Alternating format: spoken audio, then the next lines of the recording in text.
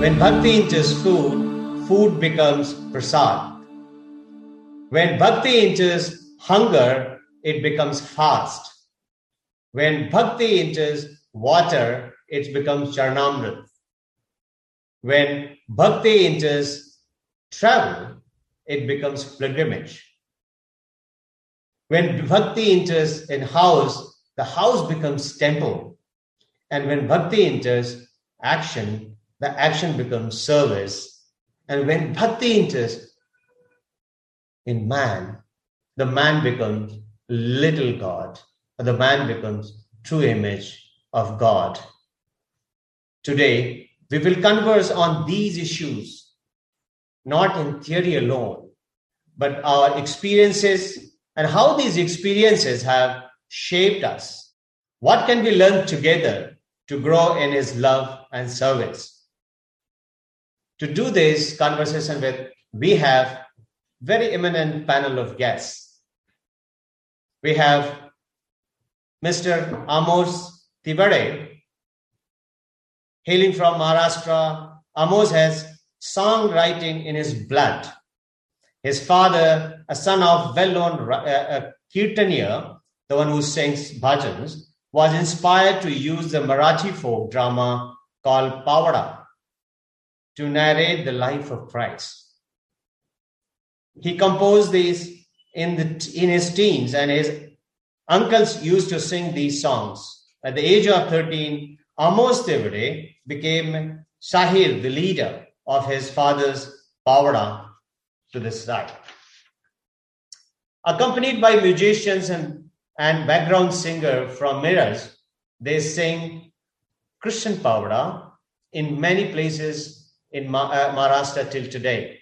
Amos is also a Shishya of Pandit Bijay Ghate, a famous Hindustani tabla player in Maharashtra, and also is an accomplished Hindustani classical vocalist as well as Marathi folk singer.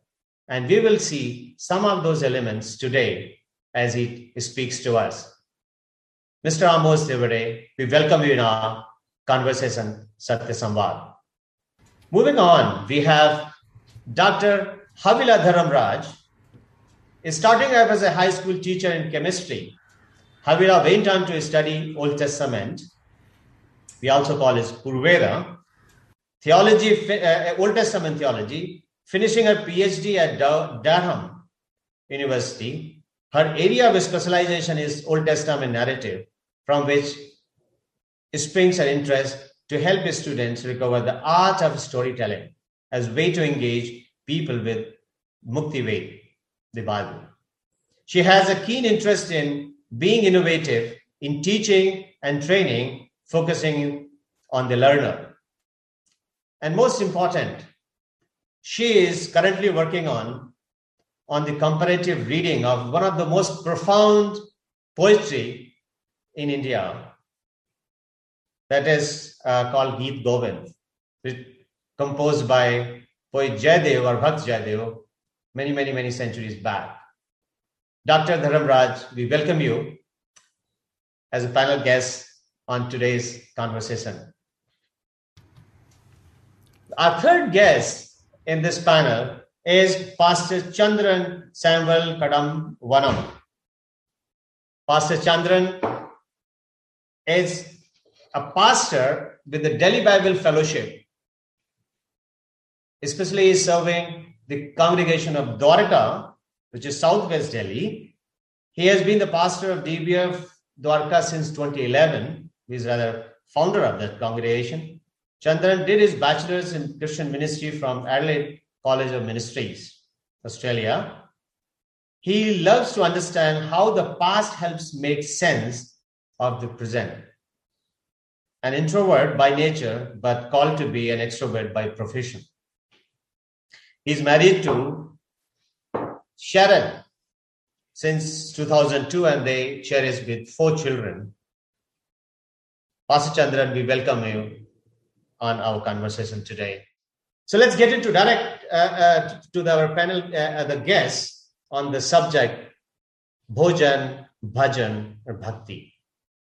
Food, music, and devotion. Let me go to the musician, the one who eats and live with it, Mr. Amos Tevere. Mr. Amos Tevere, what are your elements of celebrations you have experienced? How have you seen these bhojan, bhajan, and bhakti? What are your experiences, and how has this shaped you? Satya, nice to be on this panel with some wonderful panelists, Chandran and Hapila. I'm glad to be here. Once upon a time, I asked my dad, what is a bhakta? And his answer to me was, what is vibhakta? That was his answer. And I got the answer in that vibhakt is separated. And so bhakt is somebody that is one with the one he worships. So, yeah, my personal experience in bhakti is that we have to be one with the one whom we are worshipping. And that's been the desire, and that's been what we are trying to do. Music was not necessarily in my family connected to worship as such, the way we think about worship in today's church context. Music has been there. It's been like, at least I know my grandfather was a musician, and father was a musician. All of them dedicated and to the Lord. I mean, they did music for the Lord. But then music in itself existed. So it was there. And because we are Indians, we were into Indian classical. That was what we were in. And for us, music was the expression that we used to worship God with. Okay? So a means to worship God with and celebrate what God has given us in terms of the talent. And so my dad even wrote a song about bhajan. What is bhajan? And in Marathi it says, Bhajana he devala bhajane, त्याची स्तुती करणे. It's simple. What is a bhajan? Bhajan is to worship God and to praise Him. You know, those are the two lines, and I can sing them for you if you want. Well, as we grew up as kids, and in my hometown, it's a very simple place. I mean, in terms of all other things, now that I live in Mumbai, it's not like Mumbai. But yes, festivities were great there because it was a large community in a small place. And that's why whatever happened in terms of festivals, it was a big thing, you know. So celebrations were big, and it was different because I come from a church which is like thousands of people together. So even that was big. But would you sing that song that you wanted to sing, and then we move to next guest? Just couple of verses, and then.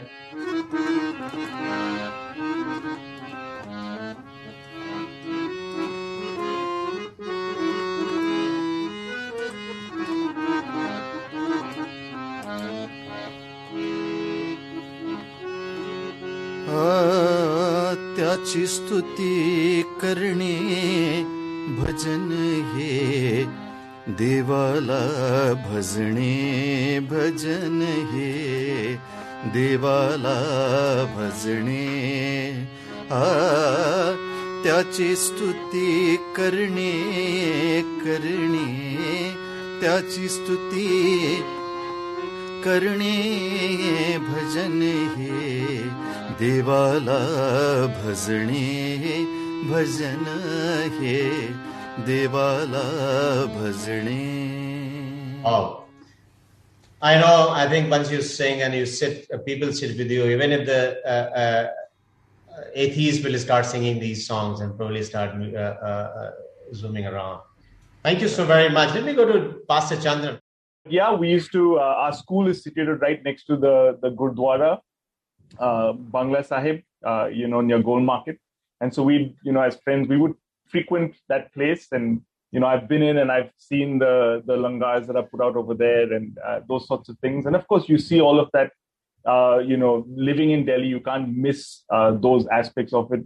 Growing up, amongst, we lived in Gulmohar Park, Vasant Kunj, Dwarka, our neighbors were a big part of our life in that sense. And even currently, just living in Dwarka, some of the times that everybody comes out in the society is around festivals, right? They want to celebrate Diwali and Holi, Christmas even, lots of other things. And so usually there is a meal that everybody participates in. And, we're happy to do that. We enjoy that very much. It's a great occasion for, interacting with people. I think there's nothing like food. I know that, Jesus's primary way of doing ministry was to have food with people, because there's nothing like connecting over a meal and having that relationship. So yeah, absolutely. It was a big part of our life growing up as well. I grew up, I would say, pretty much in a Christian subculture, if you like. My parents were churchgoers. We went to church regularly. Christmas lunches, Easter lunches were a big part of it. Our Easter sunrise service at the Lodi Garden, 5:30 in the morning, Satya, I don't know if you've ever been for that, was a hit. Everybody would get there 5:30. We would sing together. We would, there would be someone who preached the word, and then we would have the most delicious breakfast with chai and coffee, celebrating the resurrection of the Lord. And so those were real huge memories growing up.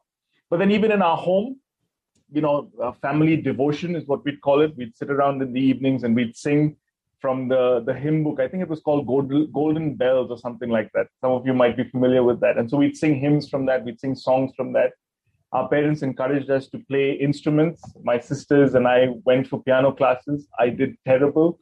I didn't do very well at that. I dropped out of it. I picked up the guitar, and so I can play that. But yeah, music, food, celebrations is a big part of our family life. I think it's something you can't take out of an Indian even. It's very much part of who we are in our DNA. So I hope that answers your question. Thank you, Pastor Chandran. I think, so we had experience from Maharashtra, then we had from Delhi North, and I'm not sure that Delhi only can be claimed by North Indian culture, but Delhi is the bowl where we have multiple cultures converged together. Then we go to South and to Dr. Havila Dhanaraj.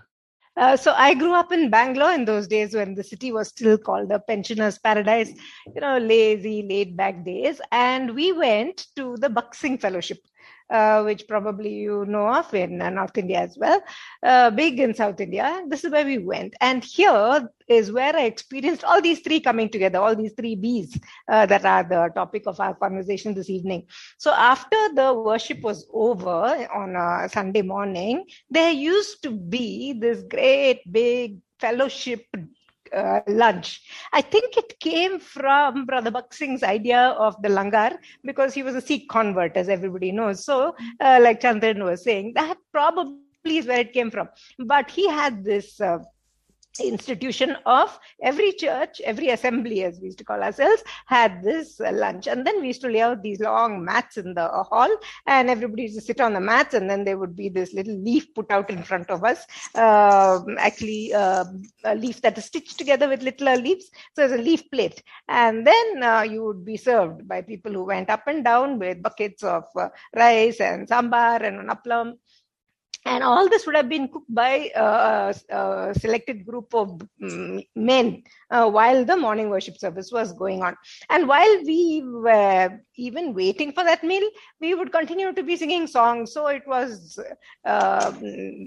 such a blending together of languages, because in our Buxing fellowship, any given song would be composed in multiple South Indian languages, even Hindi included. So that is how I learned to speak Telugu and Kannada and Tamil with almost equal fluency, because the songs were sung simultaneously in multiple languages. So these are the memories of my growing up and of my childhood, of sitting on those long mats, singing in whichever language. I could even switch from language to language if I wanted. And the tune was the same.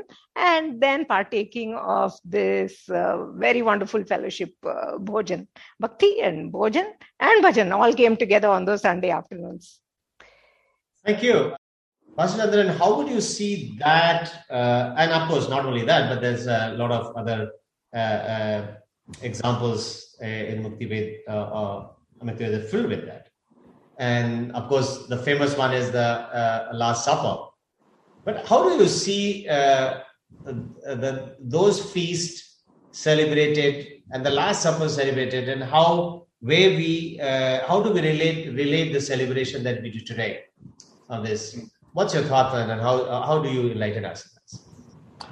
A good question. I think we have to remember that the roots of the Lord's Supper are in the Old Testament Passover feast, which originated in Egypt, when the Lord redeemed his people from the land, and there was, in every home, people would gather and they would celebrate. They celebrated, and then it became something that they remembered every year as they celebrate the Passover feast.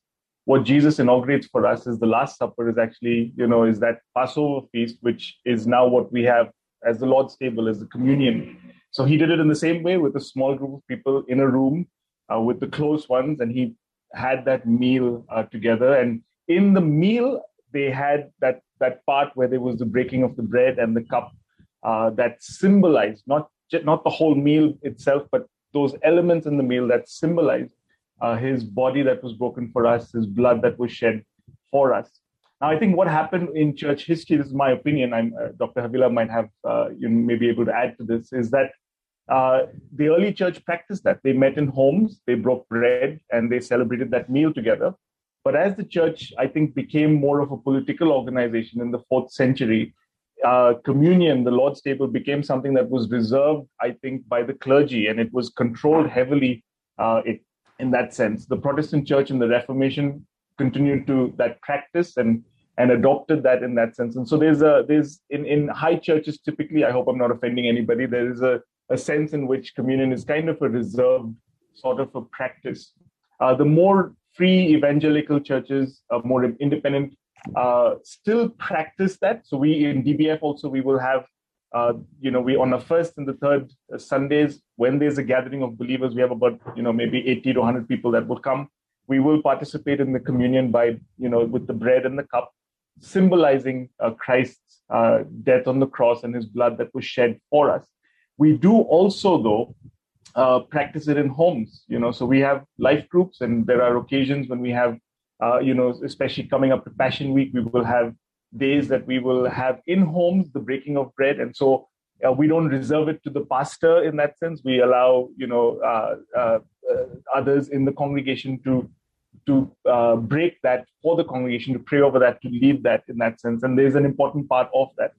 Of course, I think typically we see in Corinthians as well, in the letter to the Corinthians, there's a meal that seems to happen around it. But I think these elements were a central part of that meal itself. It wasn't just the meal. There was these central elements that were part of, what was happening. See, the table of the Lord, communion, is meant to signify community. It's meant to signify our fellowship with each other. It's meant to signify our identity with one another as those people who've been redeemed and saved by faith in Christ. So, Chandran, you actually brought very interesting element that it was literally a feast. Literal sense, it was a feast all the time until it became a political institution or institutionalization of the whole the way, and now it's become symbol. Let me go to Dr. Havila.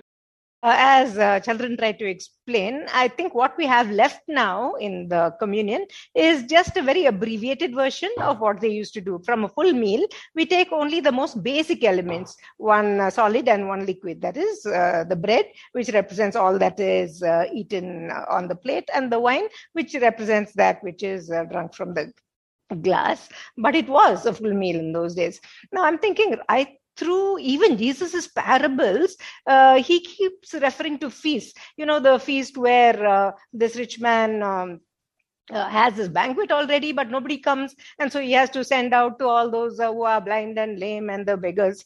Then there's the other one in which there is a feast thrown, but there is one fellow who doesn't come in the proper clothes. And so even clothes are important, the right wedding garments, and he is thrown out into the outer darkness. So feasting was not just part of Jesus's regular life. It also took such a great part of his parabolic sayings. In fact, what I really like is this one.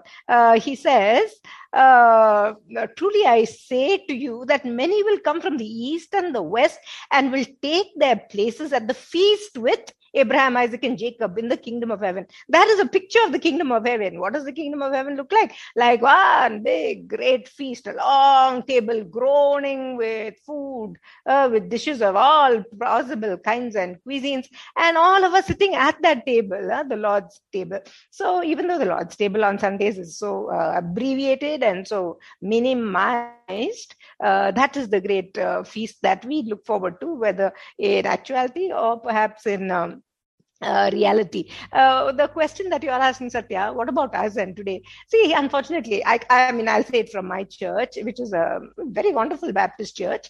We have lots of eating. And that is the bhojan part. And we have a lot of bhakti and bhajan going on.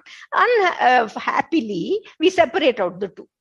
This happens here and that happens here. Even the spaces are different. The bhakti and the bhajan will happen in the sanctuary. The bhojan will happen in a separate hall somewhere else. And in our minds, one is a social event, the other is a religious event.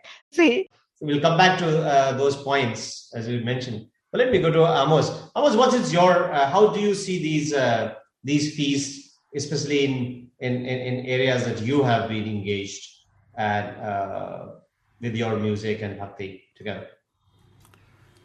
Well, I would talk about more in my own church, where we, have a feast in terms of having food together on a particular Sunday. And what I have found is it's a very good time to get together, talk about things, and that's immediately after the worship service.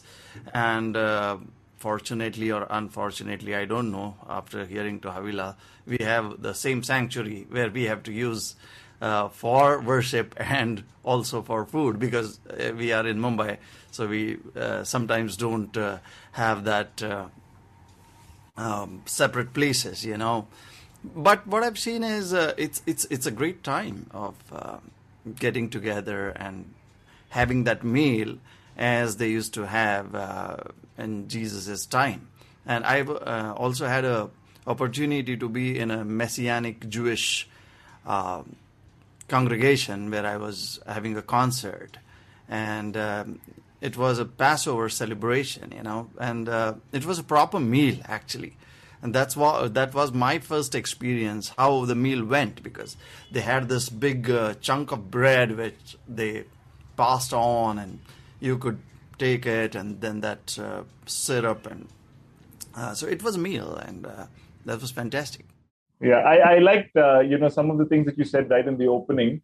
You said something like when bhakti enters food, when it enters, travel, when it enters work, and all of these things, it gives it a different sense, a different dimension. I think sometimes, I think we as Christians, we tend to separate the sacred and the spiritual. And so we, what we do in a hall on Sunday mornings for that 1.5 hours, 2 hours is sacred. Everything is sacred versus everything else is secular. That's the word I wanted to use, sacred and secular. And so we were probably guilty of that. I think as Christians, we've got to take a much more holistic view of life itself. Everything we are and we do belongs to God. It is from God.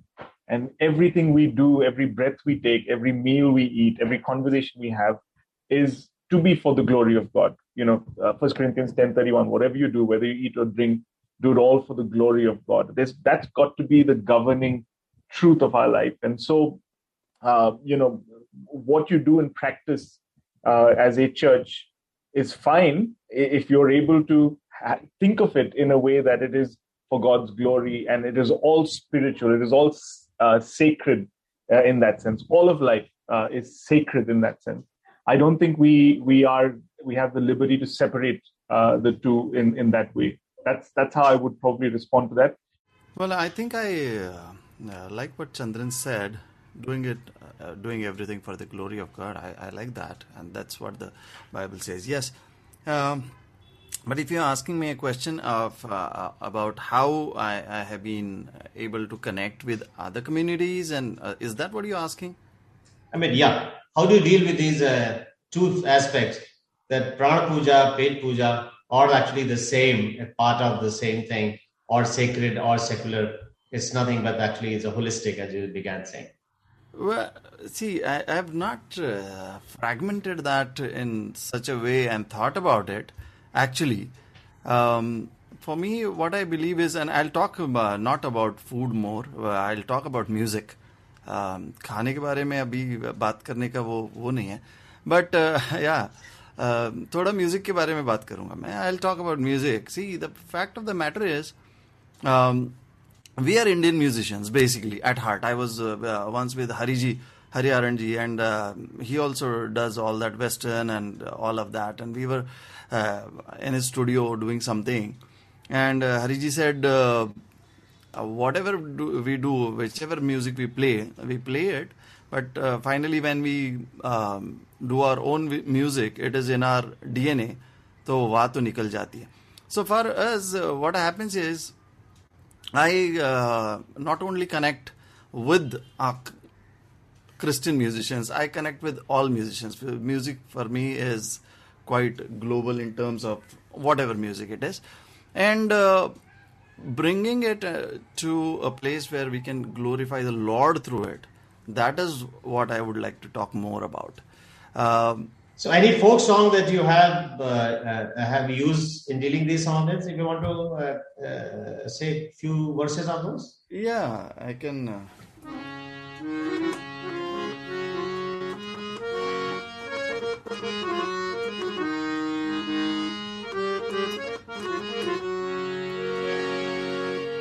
This song will summarize what we have been talking about, but this is again in Marathi. Some of you might not understand. I'll sing some other... Music, I think, has a language crosses out. I'll sing another language also, if we get some time. Yeah. This is by Narayan Vaman Tilak, and he has summarized what we have been talking. Gharidari bazarat kyun raj darbarat, raj darbarat kyun raj darbarat. घरीदारी बाजारात किंवा राज दरबारात, राज दरबारात किंवा राज दरबारात. देह कोठे का जाईना, देह कोठे का जाईना, काज काही का करीना, काज काही का करीना. घरीदारी बाजारात किंवा राज दरबारात, राज दरबारात किंवा राज दरबारात. Wonderful. If you just in one sentence tell what it was. Yeah, it says that I might be at my home, I might go out, I might go to the bazaar. Whatever I do, whatever I'm doing, it's all for the glory of the Lord. Ghar, dar is door outside, bazaar is bazaar. So, deha kothe ka zaina, wherever I go, whatever I do, it's all for the glory of God. Wonderful. That's the idea. You have summarized in 2 sentences of your bhajan the entire debate that's happening outside these conversations as well. Thank you, Amozji. The question is here: how many of us intentionally interact cross-culturally, or how do we engage with the communities outside the boundaries that we have on these subjects, bhojan, bhajan, and bhakti? And these are not bhojan, bhajan, bhakti, the 3 words, but I think they encompass the whole idea of civilization. Dr. Havilak, let me come back to you, and if you have, enlighten us. Okay, since you were talking about examples from especially the Old Testament, let me give you 2 small case studies of how the Israelites contextualized or borrowed from, if you like, the religions that were around them. One of them is the Sabbath. The Shabbat is such a big thing in Yahuism and now in Judaism. And it is so strictly followed. But not everybody knows that the Shabbat was similarly followed in the religions and the cultures around this newly developing, growing people group of the Israelites. When the Sabbath laws were given to them, like in Exodus 20 and onward, there was already something called a Sabbath or Sabbath, that was the pronunciation, already in the Mesopotamian religion. This day, the Sabbath happened 4 to 5 times every month. It followed the lunar cycle, and it was particularly a day that was inauspicious. Like we have our Rahu Kala, it was like that. It was an inauspicious day. If you were especially a king or a priest or a medical doctor, a physician, you did not go out on this day because you did not want to do anything, start anything big on a day like this. So it was an inauspicious day. That is the Sabbath which the God of Israel takes and turns around and says, look, I will bless this to you and let this be the most blessed of the days that you have. That's one example from religion. Now, contextualizing, or if you want to use the word borrowing and then remixing, to use the language of music, that is what happened with the Sabbath. Then another good example is the whole business of how do parties or individuals make covenants with each other in the Old Testament. When God and the nation of Israel, or two people, for example, Abraham and Abimelech, the Philistine king, when they make these covenants, a covenant ceremony, a treaty making ceremony, is immediately followed by a feast. And that feast says, listen, now we both trust each other. When you eat with each other, it means you trust each other. We haven't quietly poisoned off the other fellow, you see. So this is an expression of trust. And now, from now on, we can continue in treaty relationship, covenant relationship, because we have made a treaty between each other. Now that is shifted into the Old Testament. It's a social thing, social practice, which now finds itself such an important place in covenant making in the Old Testament. So right through, even when the covenant is made between God and the people at the Mount of Sinai, it is followed by a feast. The elders climb up the mountain, and there in the presence of God, it says they ate and they drank. So here are two examples in the Old Testament of how things, that practices of feasting that were in either the religious or the social spheres, or even the socio-economic spheres, are now incorporated, remixed, almost, and become such a central part of the Old Testament practice. Dr. Avila, thank you for really, it's like a googly that you put in a cricket language. That's the whole aspect of Sabbath that you brought in. Pastor Chandran, it seems that the narrative, the Muktibet narrative, has, as Dr. Avila just confirmed, that has picked up some of these or borrowed some of these and have given a new dimension to those events and things. It seems that today we are pretty wary having such things, and where is more need, because there is a lot of distrust, a lot of divides. And I think Dr. Avila said how the covenant, which was a social event where brought people together, brought a lot of trust together. Today we see that we want to just keep away most of the time from some such engagement. How do you respond to this? And as a clergy of a congregation, what would you suggest your congregation, and of course there is institution have their own bandwidth and have their own limitation, but as a leader, how would you suggest how to deal with these? Because there is a lot of sort of that we don't want to engage. Yeah, I think when we talk about borrowing from the cultures around or the religions around, I think we have to take a step back and remember that God is the one who created music and food and the idea of worship within us. God is the one who created it. And so it exists in every human being from the earliest person, Adam and Eve, and then down through the generations. It's always been something that is part of who we are as people. And so, will you find overlap between practices and religions and cultures? Absolutely, yes. I think the way we worship might have been something that some other group or community was doing, and we've kind of adopted that and taken it. I don't think it's about syncretism or anything of that sort. It's just who we are, and so there's nothing wrong in that way. I would say for an Indian, North Indian, to worship God in a way that expresses that North Indian culture or whatever they're used to in that sense, or the kinds of foods that you eat, or the kinds of celebrations that you have, or even the ways you worship. I think the church has been guilty of this in India and other parts of the world, where we've kind of westernized our worship, and so we sit in pews.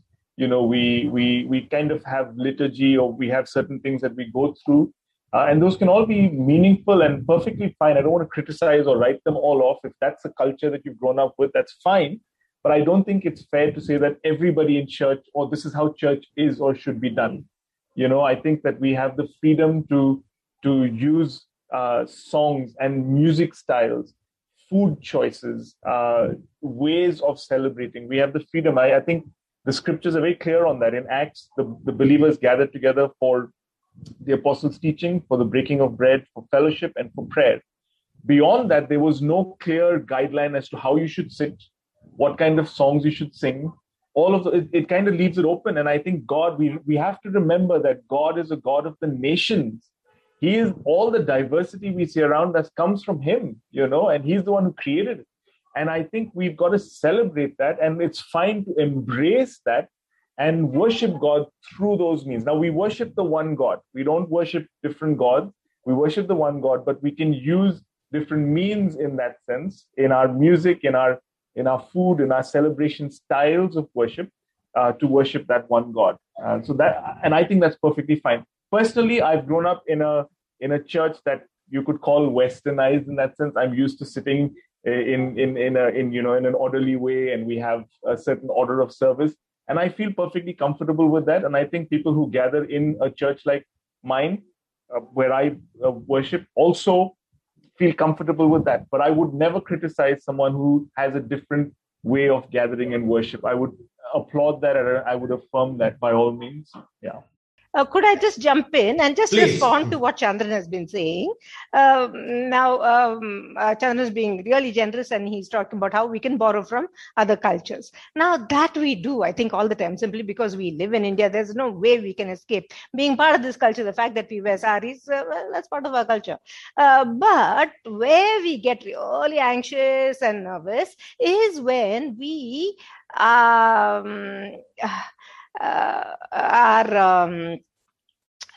trying to participate in other people's religions. Yeah, that is where we get nervous. See, now, for example, there's a question on the Q&A that asks, should I go to a Mahashivratri festival or not?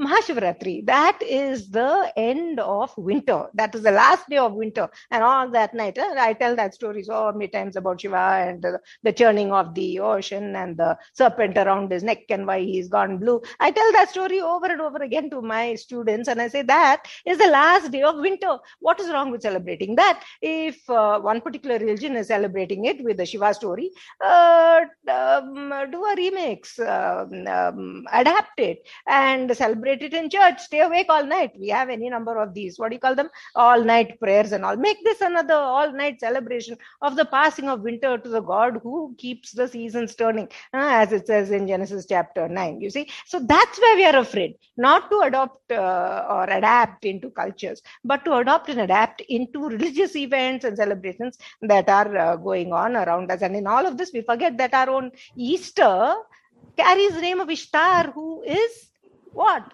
The goddess of fertility. And when we celebrate with eggs and rabbits and all, bunny rabbits and all, what we are celebrating is fertility. And that goes back to the goddess Ishtar. Nothing to do with our Easter, you see. So the first century Christians were not afraid. Definitely the Old Testament people were not afraid. But we in the 21st century church are very, very nervous about having anything to do with other people's religions. Immediately the word comes up, syncretism. It need not be. It just needs creativity and a lot of courage. So, Dr. Havila, if I can just jump in here, where would you draw some lines though, in terms of where we are? Like Paul says in 1 Corinthians 10, where he's talking about idols, and 1 Corinthians 8, he says it's fine to eat food sacrificed to idols because an idol is nothing. But in 10, he talks about the demons behind the idols. Where do you draw? I don't know if this is, but where would you draw lines? I agree with your point, but are there any lines that should be drawn then? Sorry if I'm asking a question. I think the good question, Chandran, you're asking, and I think probably is there a line? Oh, okay. See now, we might, Christians might disagree on this, whether we should eat food offered to idols or not. And in all of that, which is a separate issue from what we're talking about now, but not really, because it's got to do with bhojan or food. I suppose the governing point that Paul is trying to make is, don't be a stumbling block to a weaker brother. Otherwise, who cares? Go eat. But in other places, he does talk about the idol being a symbol of something more powerful behind it, and for us to be aware and cautious of it. Those sorts of questions I would leave to our individual comfort levels, maybe. What are you happy to do? So I wouldn't like to draw blanket legislation on such a thing. But where would we draw the line? Here, I'm talking about revamping existing festivals. See now, Onam. So very well celebrated right across South India, not just in Kerala. Why? Because the Malayalis are in our city as well as anywhere else. So in our college, we do on Onam Day have one big Onam Sadhya. And we are not thinking, oh, what is the story behind Onam? There is this demon and that king and whatnot. Nothing, just eat it and enjoy. There are, zillions of varieties of food to eat at the Onam table. Just enjoy it. So, is this okay to use the word Christianizing? That's a little bit too strong, but a revamping so that we give it meaning rather than accepting the meaning that's already integrated into that story. Just like how we did with Easter and Christmas before it. Christmas, it was a festival to the sun god by the pre-Christian pagan Europe. Didn't we take it around and give it a new meaning? So why can't we continue going that path, as long as the festival we're celebrating has a meaning that glorifies the God that we serve? Thank you, Dr. Havila. Point is, we have not revamped any music or anything.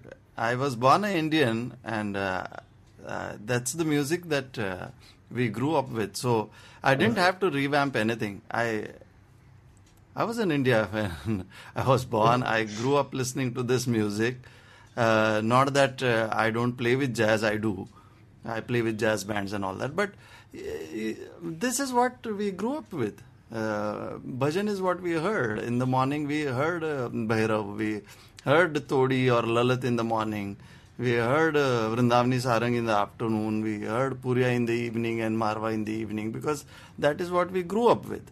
And so naturally, when you grow up with that music, when you listen to that music, and when you are composing a song, it will be in that, I mean. So, nothing of revamping. Apart from that, yes.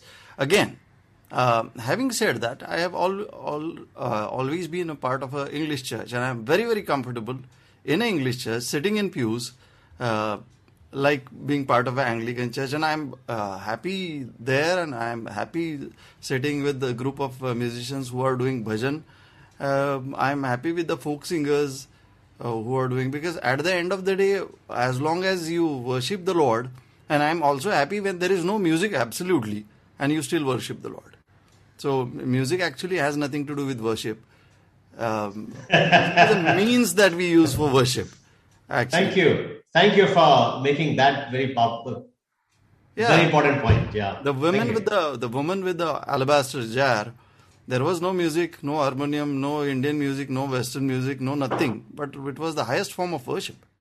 Yeah, I just want to jump into that conversation where it concerns music. And I want to give us an example of what the Old Testament does with a hymn that probably was a hymn written to Baal. Baal, you meet him right across the Old Testament. Baal was a storm god. He was the one who rode on a thundercloud and gave rain to the fields. And this was very important to God simply because it was an agricultural economy and the people needed rain more than they needed anything else. And so here you have Psalm 29, and I'll read you little bits. And as I'm reading it, see whether you can't hear the storm god Baal in it. But of course, the name isn't Baal anymore. It is capital, full caps Lord, which is the personal name of the God of Israel, the Yahweh, which we vocalize as Yahweh. So here you are. The voice of Yahweh is over the waters. The God of glory thunders. The Lord thunders over the mighty waters. Can you hear the thunder? And are you getting the feeling this probably was written to a rain god? The voice of the Lord is powerful and majestic, breaks the cedars, breaks it in pieces. The voice of the Lord shakes the desert, and the Lord shakes the deserts of Kadesh. In fact, you hear in other Psalms also similar what shall we call it, echoes or resonances with a hymn that probably belonged to someone else in the beginning. Listen to this one from Psalm 18, a continuation of the same theme. He parted the heavens and came down. Dark clouds were under his feet. He mounted the cherubim and flew, and he soared on the wings of the wind. He made darkness his covering. See, this is the God whom you constantly associate with light, all right? He made darkness. Can you see that southwest monsoon rolling in? He made darkness his covering, his canopy around him, the dark rain clouds of the sky. Out of the brightness of his presence, clouds advanced with hailstones and bolts of lightning. In fact, the god Baal is depicted with a bolt of lightning in one hand. The Lord thundered from heaven. He shot his arrows and scattered the enemy with great bolts of lightning. He routed them. So there you I mean, that's only one small example I read you of, I don't know what you would call a revamp or an adaptation or a remix of lyrics. Maybe they kept even the same tune, we don't know. But do we have the courage to do that? Thank you. I generally sing Dr. Havila Sam Om Jai Jagdish Hare with much more sense of devotion. But a lot of people get offended. But thank you for reminding me, and I shouldn't feel, I continue to sing that. That's one of the most profound bhajan in Hindi that we have come across. Can I just jump in here once? Yes. But I like what Amos also had to say. You know, I realize that, you know, some of what I said earlier. I've grown up as a Christian in a Christian home, and like I mentioned, the kind of church that I've gone to, I don't feel less Indian because I've grown up in that. And I want to be very clear about that.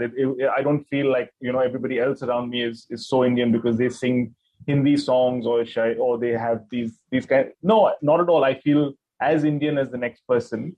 And so anybody listening also, if you go to a church that has pews and has liturgy, that's fine. If that's what you've grown up with and you worship God through that, that's absolutely fine, you know. But what my point was is that none of us, that side or this side, should look down on the other and say, you know what, you're not worshiping God in the right way in that sense. I don't think that is fair in that sense. So yeah, thanks Amos for raising that point.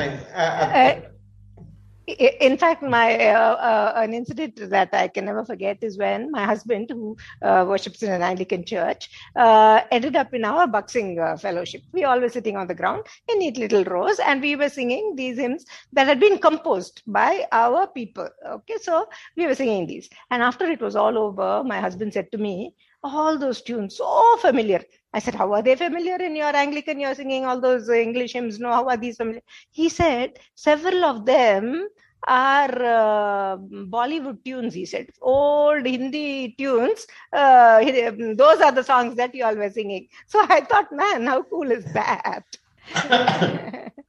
We have only those number of swars. So the music flows out of those number of swars. And I think Amos can actually throw a little more light on the swar and all that if you have some other time. But Amos, you were talking about your Marathi dramatic style. Would you enlighten on that a little bit? And before we move into this, your dramatic style that you have composed, you have built up and all that. Yeah. Just glimpse of that. It is called a povada. Povada. Povada, which is in the south, I've heard, at least in Kerala, it is called Katha Prasangam or something like that. So it's like singing a saga of victory about kings, and so Dad wrote one on the life of Christ, and so if you want me to sing, I'll sing one line of that. Just line. Yeah. But before that, I would like to make an observation, Dr. Havila. I like the way you brought in that parallel between the song that was written for Baal and all of that stuff. Having said that, what I think, and I think I agree with Chandran, that everything that came originally, we are talking about revamping, but that is second stage.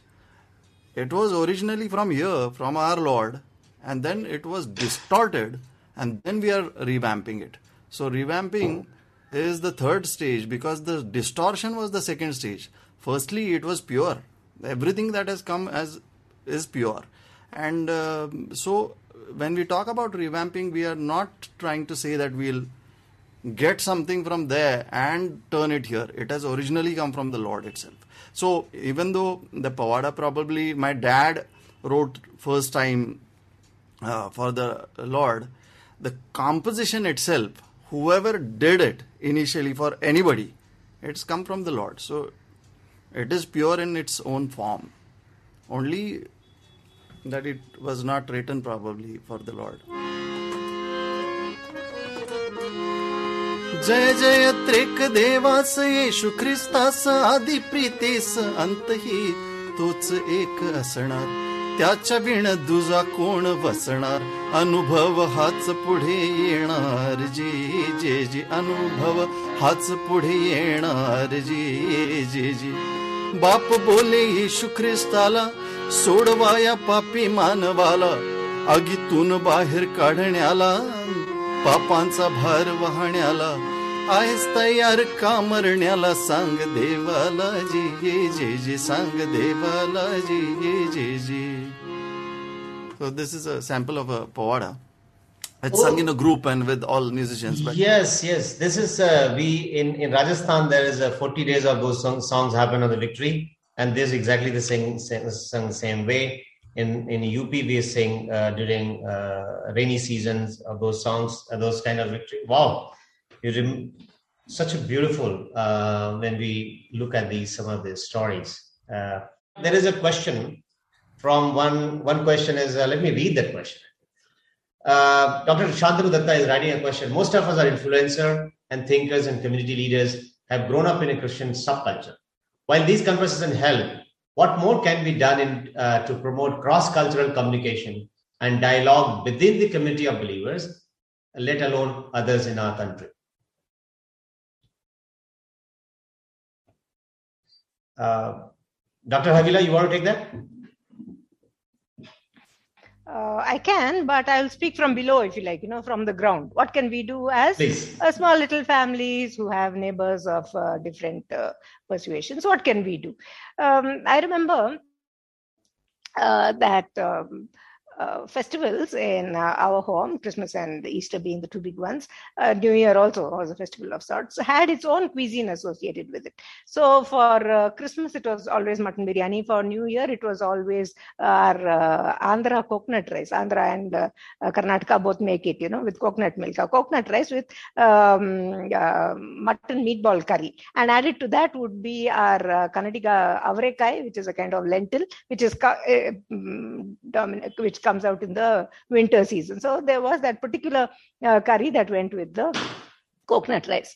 But this was not all. In our family growing up, I remember whenever there was any festival celebrated by the neighbors, there would be a food associated with it. And my mother used to make that for us also, so that we maybe don't feel left out. So if it was Ganesh Chaturthi, we'd be eating kadbus in our house. I don't know if they eat them in North India. In South India, you get kadbus. They are called by different names in different states. Rice flour on the outside and a very sweet jaggery filling on the inside. That's right, yeah. So we'd eat that. If it was any other festival associated with any other food, like Ugadi, for example, which is a harvest festival, we would have battus, or what do they call them in other places, holige in Kannada, or something they call them in Maharashtra. No, I've forgotten what that is.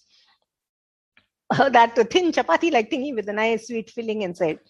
There's a Marathi name for that also. Puran poli. Puran Poli, yes. So we'd have that. So if others are eating for Ugadi, Puran Poli, we will have it in our house also. So I'm thinking those traditions have gone now. And now we become like, each apartment in each flat does its own thing and the neighbors don't even know.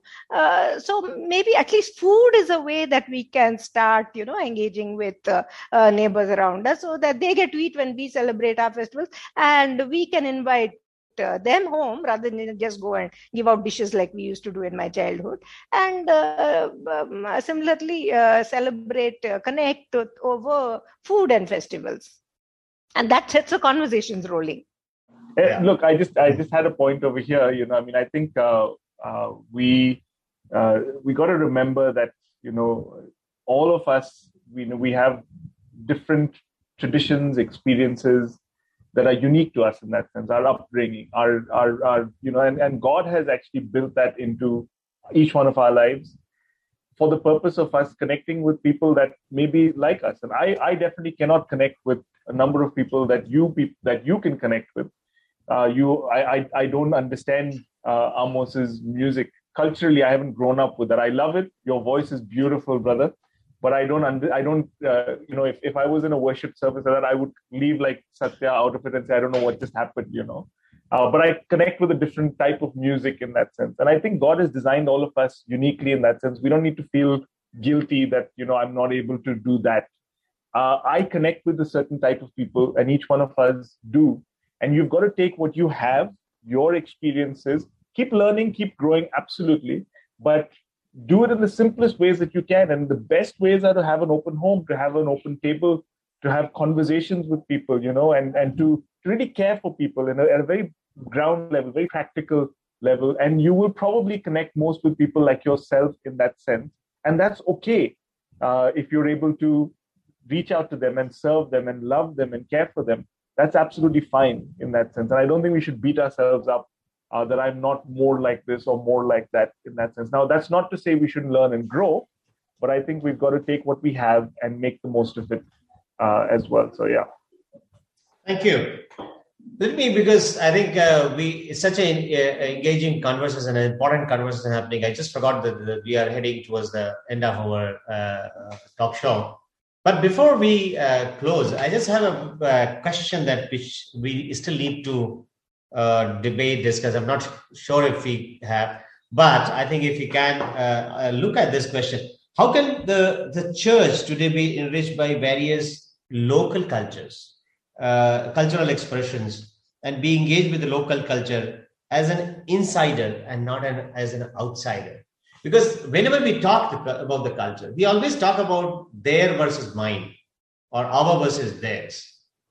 And what the early church, which I've understood, probably I'm not a theologian, I'm just a reader, so I read and understand that way, is that there was a very, very diverse communities coming together.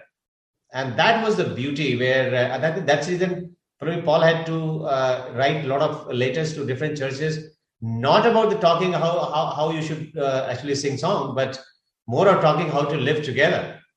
And that is how the church, first century church and they were enriched. One of the things that we've tried to do with our kids, when we come around festivals, is to have conversations about what they mean.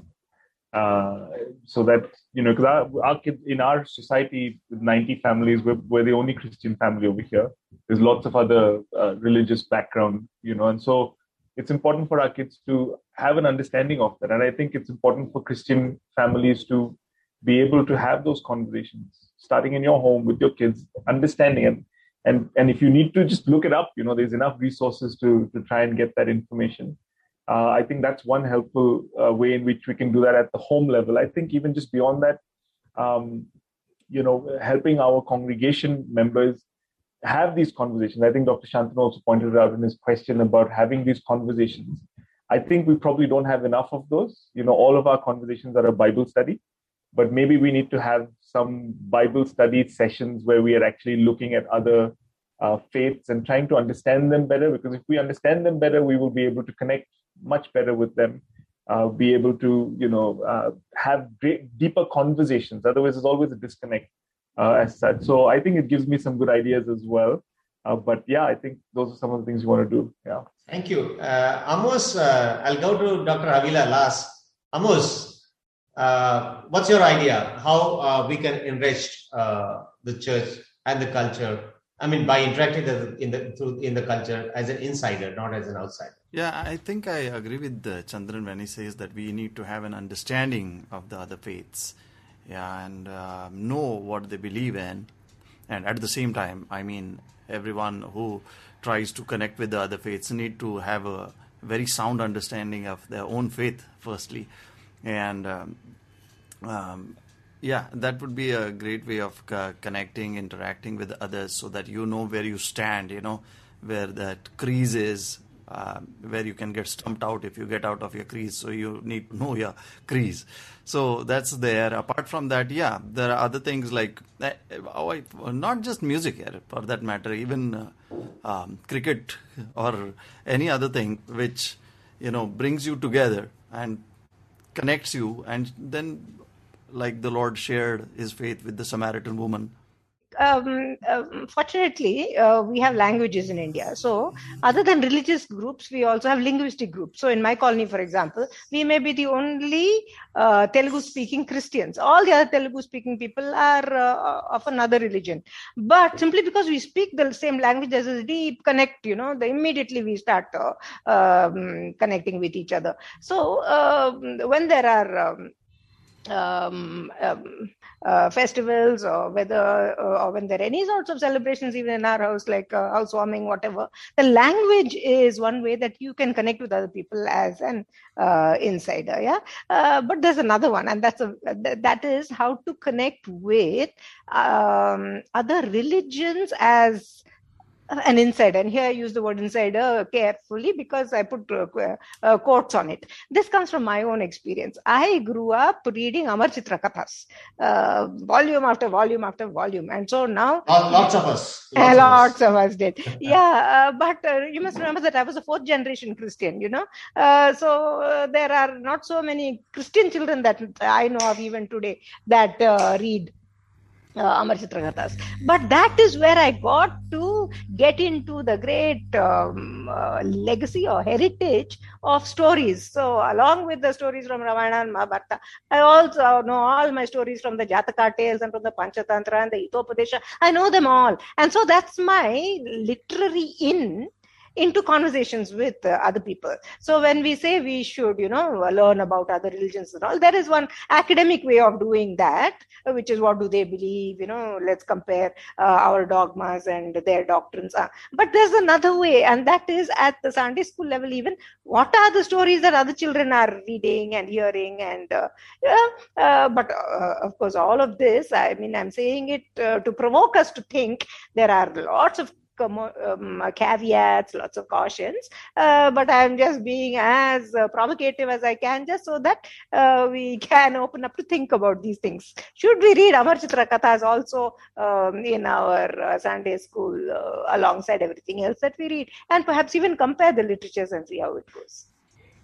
Dr. Havila, why don't you just take 30 seconds to talk about Geet Govind? Oh, the Geet Govinda. That is a project that I'm currently on.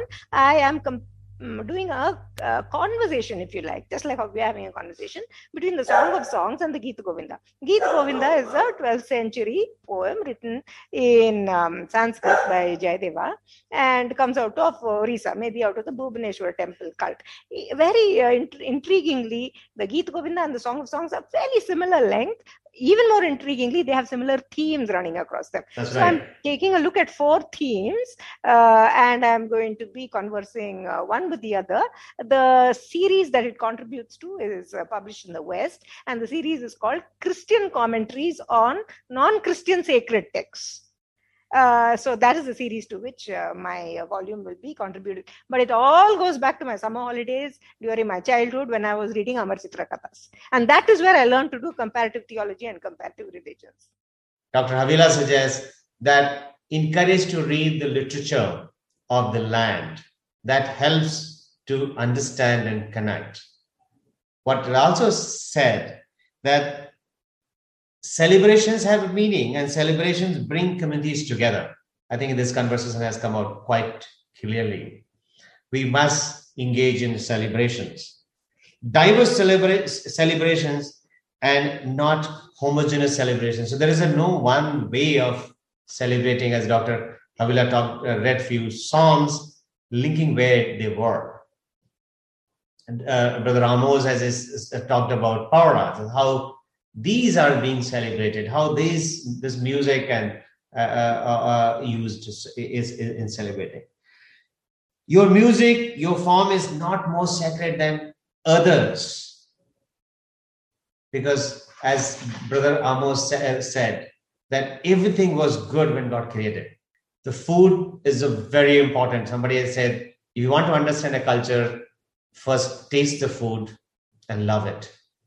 Second said, if you want to understand more that culture, get into the music. You will know it. And of course, in Bhakti, the love feast, the feast and the music is all together. Thank you so very much, three of you, for enriching us. And all the participants, those who have logged in, thank you once again for this wonderful conversation. We wish you all a wonderful good night and good time as you meditate on these subjects, questions, and the conversation that you have. We will see you on Satya Samvad discussion forum, and we will come back next time with another episode, with another set of guests, with another warm and hot topic that will help us, enrich us, to make us a better human being and better Bhakt of the Muktinath. Thank you. Good night.